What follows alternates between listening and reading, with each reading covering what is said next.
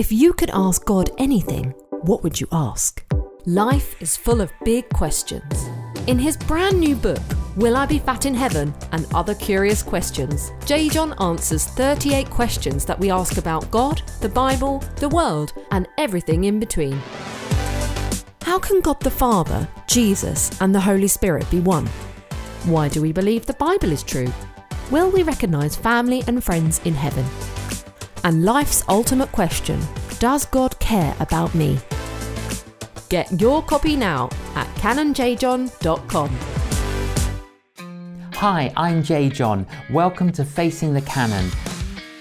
My guest on the programme is Phil Chadder, prison chaplain.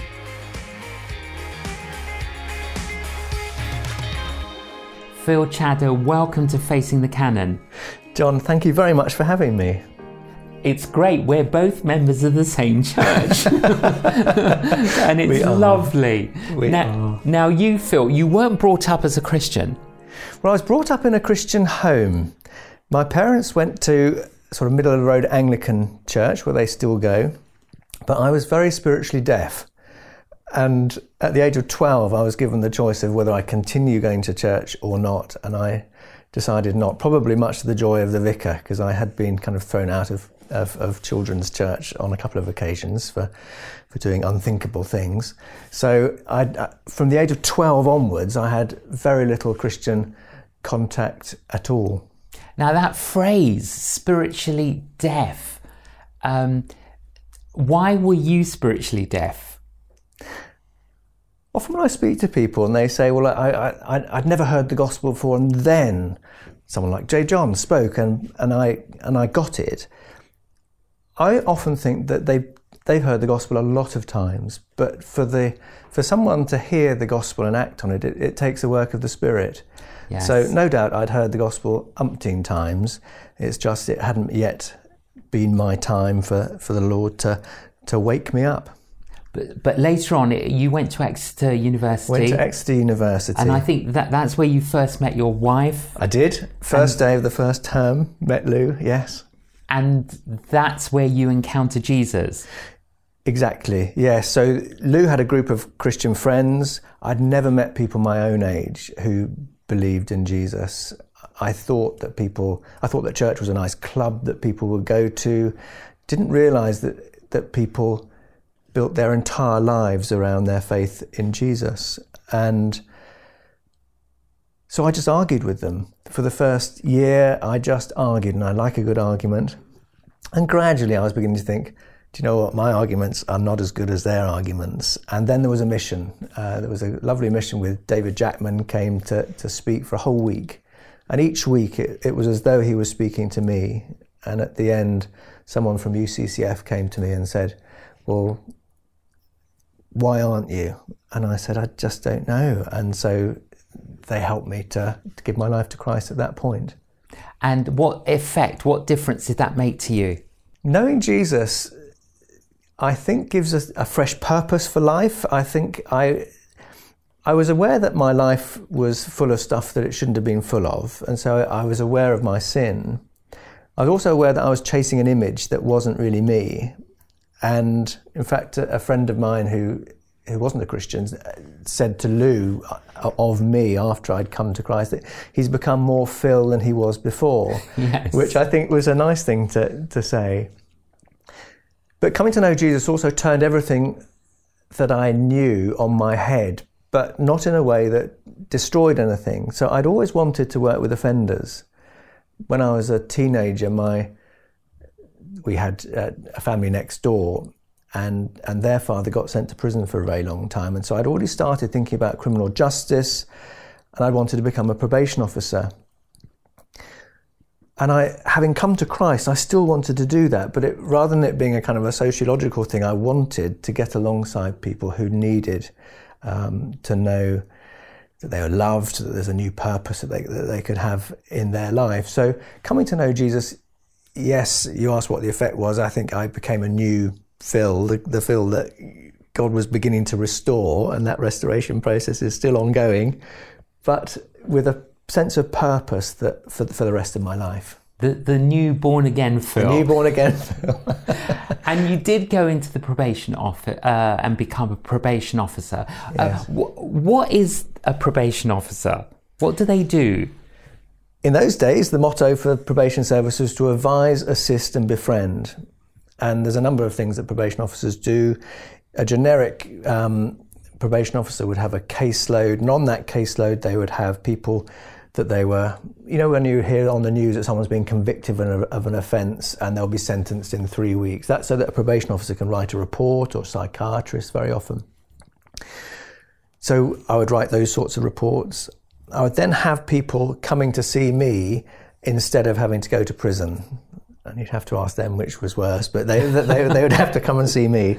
And then I would have some people who were in prison as part of my through care case, and then I would supervise them on their parole. So that's generally the work of a probation officer.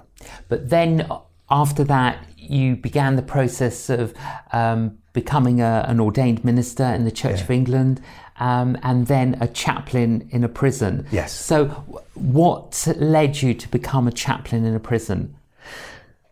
Well, I would look at my clients and they would know that I was a Christian, and maybe as a probation officer, maybe they would raise the odd question about my faith, and I could talk about it in an appropriate manner, but it wasn't my starting point, and it would abuse my role if I'd made it my starting point.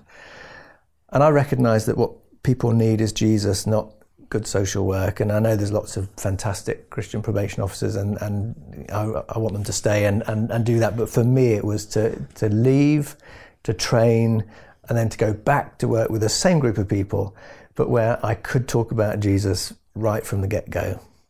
And so going into your first prison as a prison chaplain, was that a culture shock to you? It was in some senses, in that I'd visited lots of prisons as a probation officer, just in legal visits, but I hadn't been part of the prison community.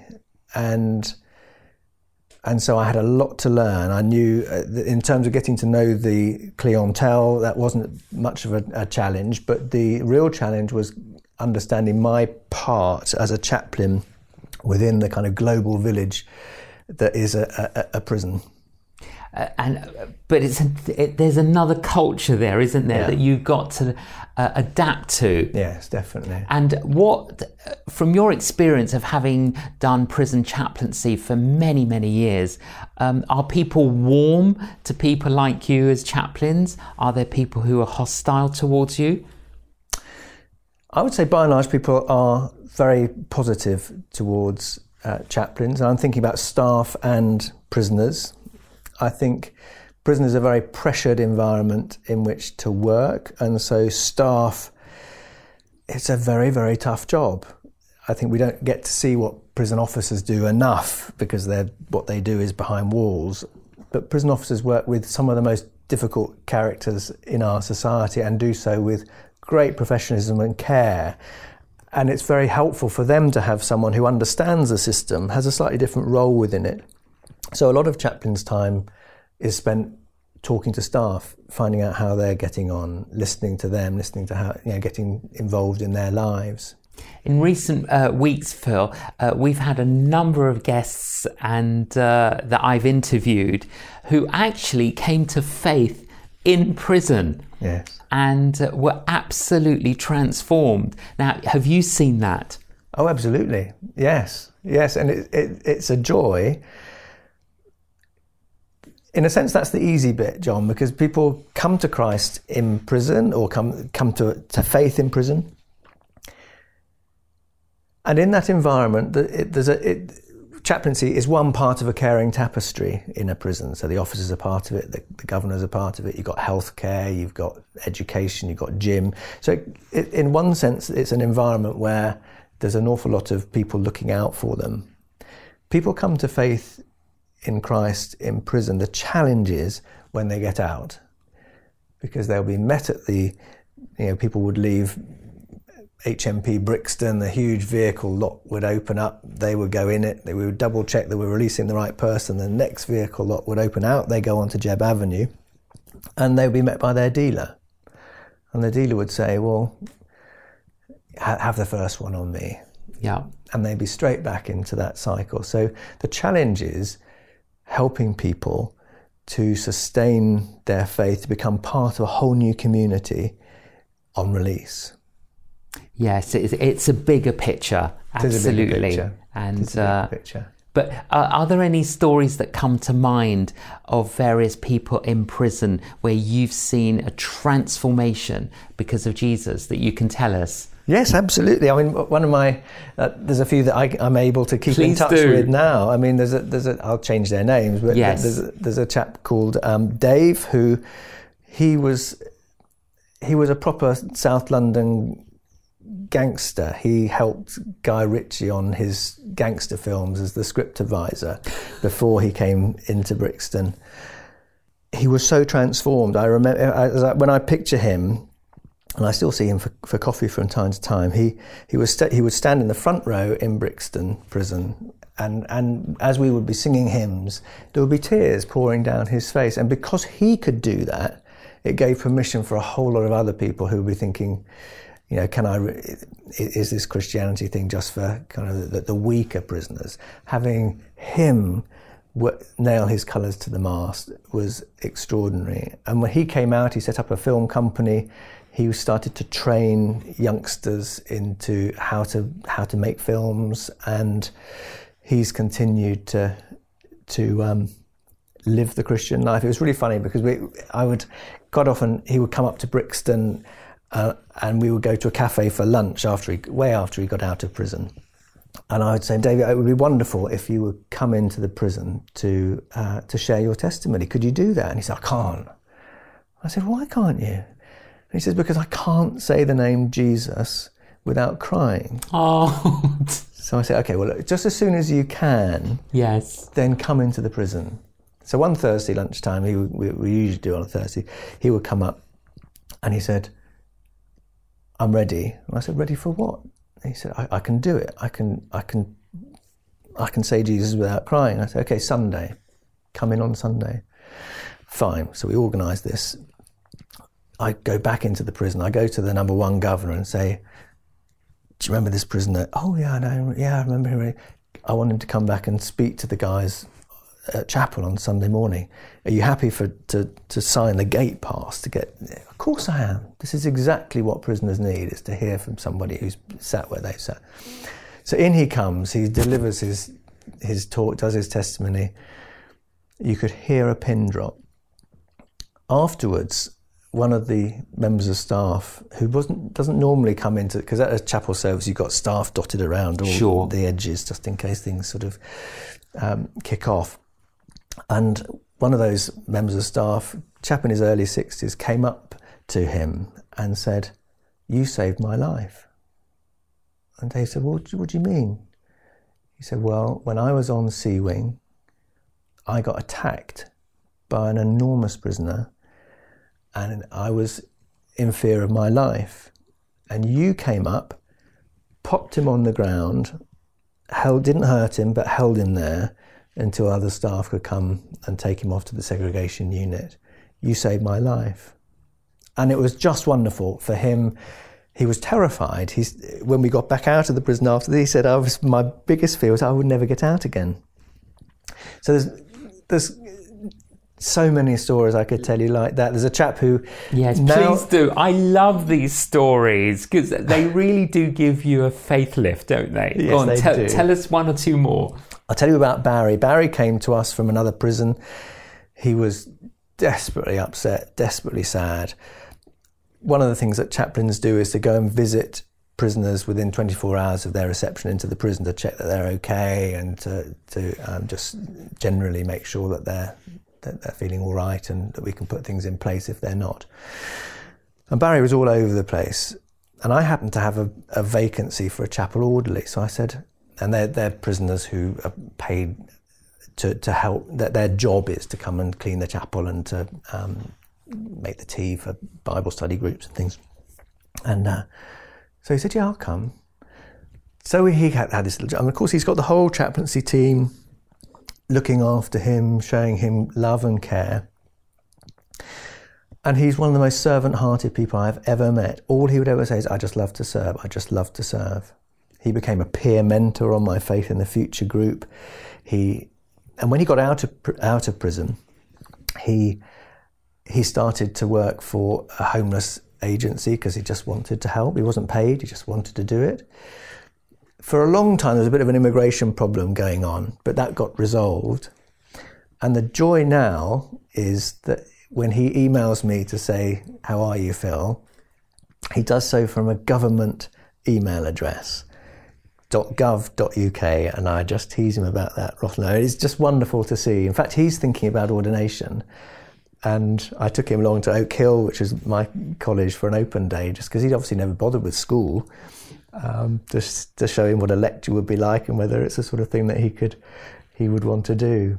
So to see lives transformed is amazing. Or there's Kevin, he used to sell guns and drugs, and he was very good at it, and he had quite a little... So he's very successful. He was very successful. At selling guns. Very guns and drugs. And then he realised that there was a slight hole in his business plan when he started getting shot at by the guns that he had sold. And thankfully for him, the police raided him, and he then served a sentence.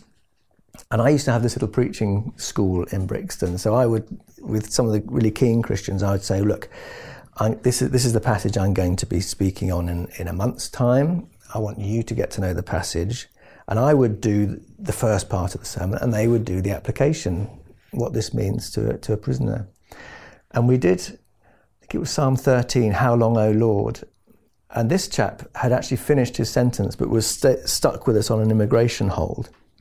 And so he had no idea how long he was going to remain in prison. So I said, let's do this psalm together.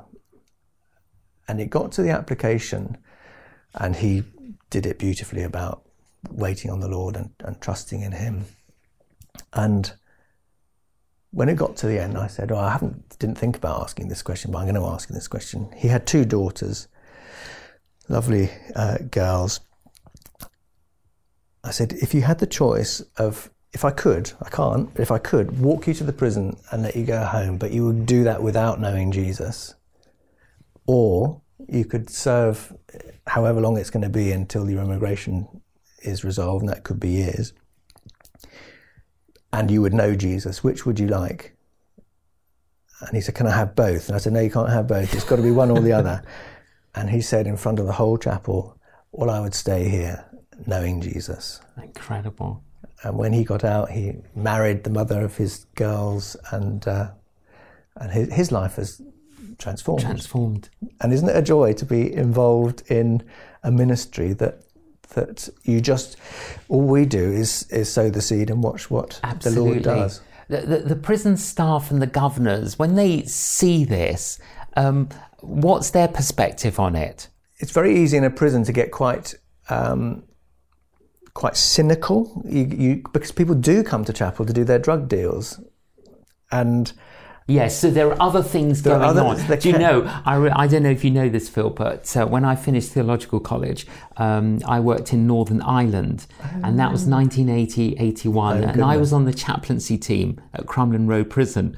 So I did that for a whole year, and the chapel was packed.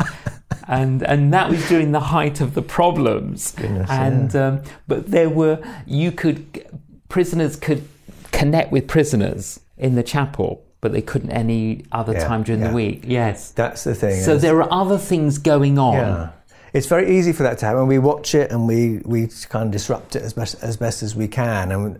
But so understandably, there is a kind of a sense. Oh no, here comes a chapel service.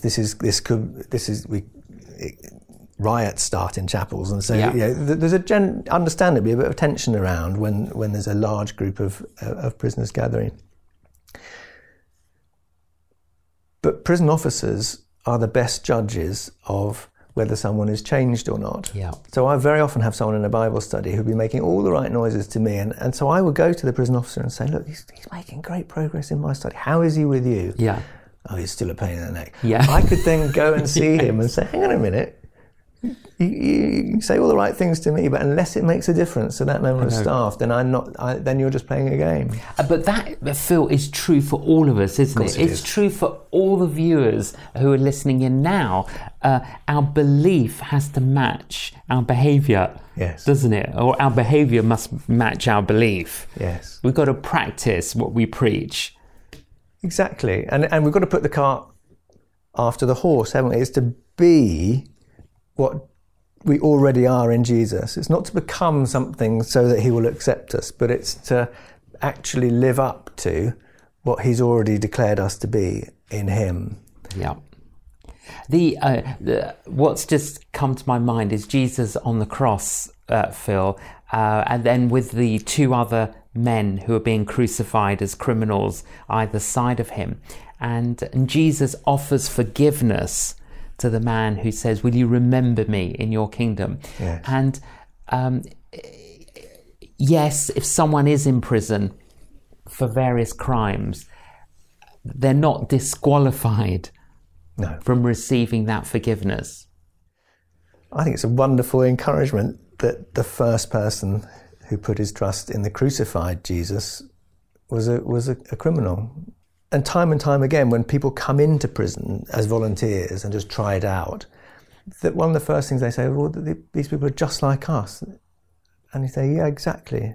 Very often people have had a start in life that, I was blessed with a very happy and loving home. But I know that if I hadn't been, or if circumstances had played out differently, I would have been in prison. I was born about 70 yards behind Brixton Prison, and I think the only surprise to my parents' friends was that I was a chaplain there rather than a resident.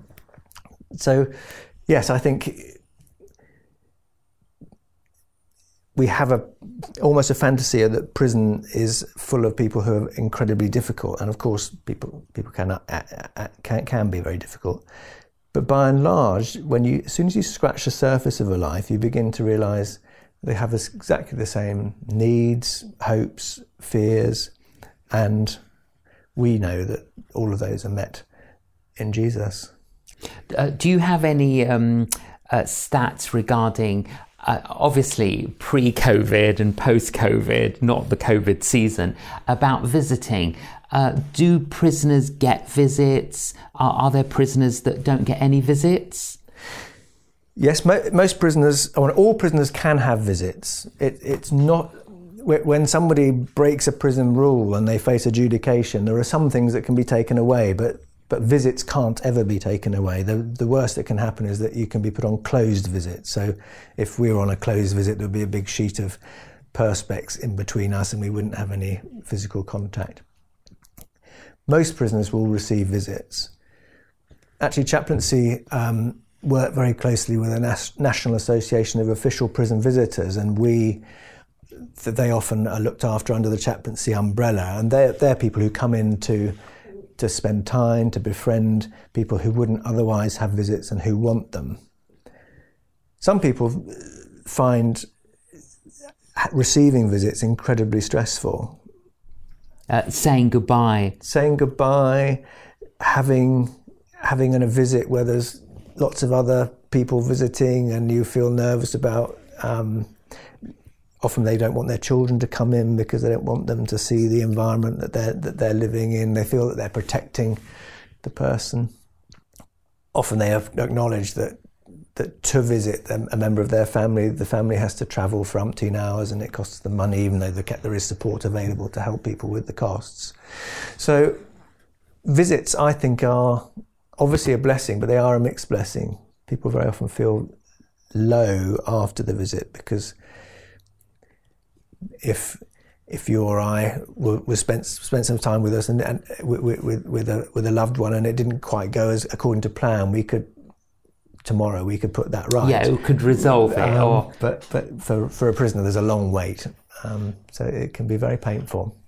What would you say, Phil, to our viewers who might have a relative, a friend, a spouse in prison? What advice would you give us? With that person, to both understand that what they're going through is an enormous challenge, but also to help them to broaden their perspective of what's happening for you on the outside. Very often prison can make the most selfless person very selfish, and so I think on your visits to help the person to understand the bigger picture of what's happening in your life, I think it's important. Don't shield them from that. I think it's important for them to know that, but help them to prepare for their release. Ask them which courses they're going on. Ask them, encourage them to take all the steps that they can be taking in order to thrive. And if finance is difficult because you've lost perhaps the breadwinner, I would really encourage you to connect with people like Christians Against Poverty, who are fantastic about drawing alongside you and getting help, so that you can look after your needs while your loved one is inside. So it's important to write to family and friends who are in prison. Yeah. It's important to visit. So is it basically writing and visiting? Writing, visiting. There is now an email a prisoner scheme, so you can just, that's obviously quicker. You can't phone somebody in prison, they need to phone you. I think agree with your loved one at the best sort of time to receive the phone call, because if they have an opportunity to call you, it's best to do it at the time when you're not doing the bath routine and everything, and it feels very short conversation, and then the prisoner's going off thinking, oh, they're not interested in me anymore. So it's just important to just think those things through, to agree how you can support each other, because it's a two-way process, that support. As you think of prisoners, what scriptures come to your mind? Scripture that always, I had it on my desk when I was a probation officer, and I still have it, is Ephesians 2:8-10, where it says that we are God's workmanship. And I always remind myself that workmanship can also mean masterpiece, that you or I have been made by God, we're his masterpieces.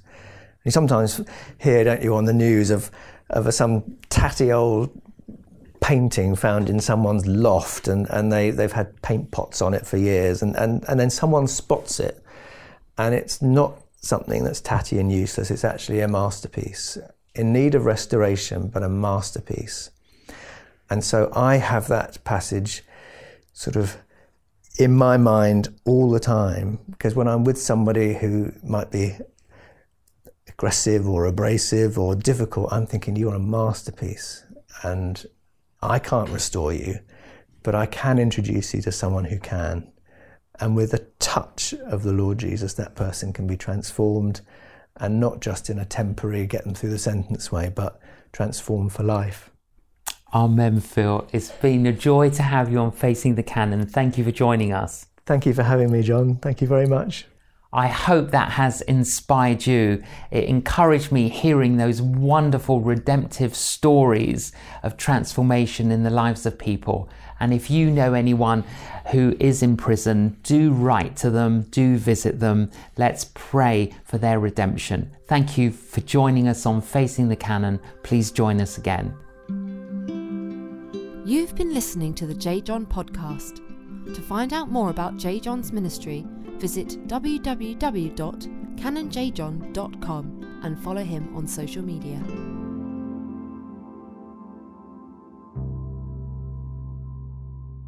If you could ask God anything, what would you ask? Life is full of big questions. In his brand new book, Will I Be Fat in Heaven? And Other Curious Questions, J.John answers 38 questions that we ask about God, the Bible, the world, and everything in between. How can God the Father, Jesus, and the Holy Spirit be one? Why do we believe the Bible is true? Will we recognise family and friends in heaven? And life's ultimate question, does God care about me? Get your copy now at canonjjohn.com.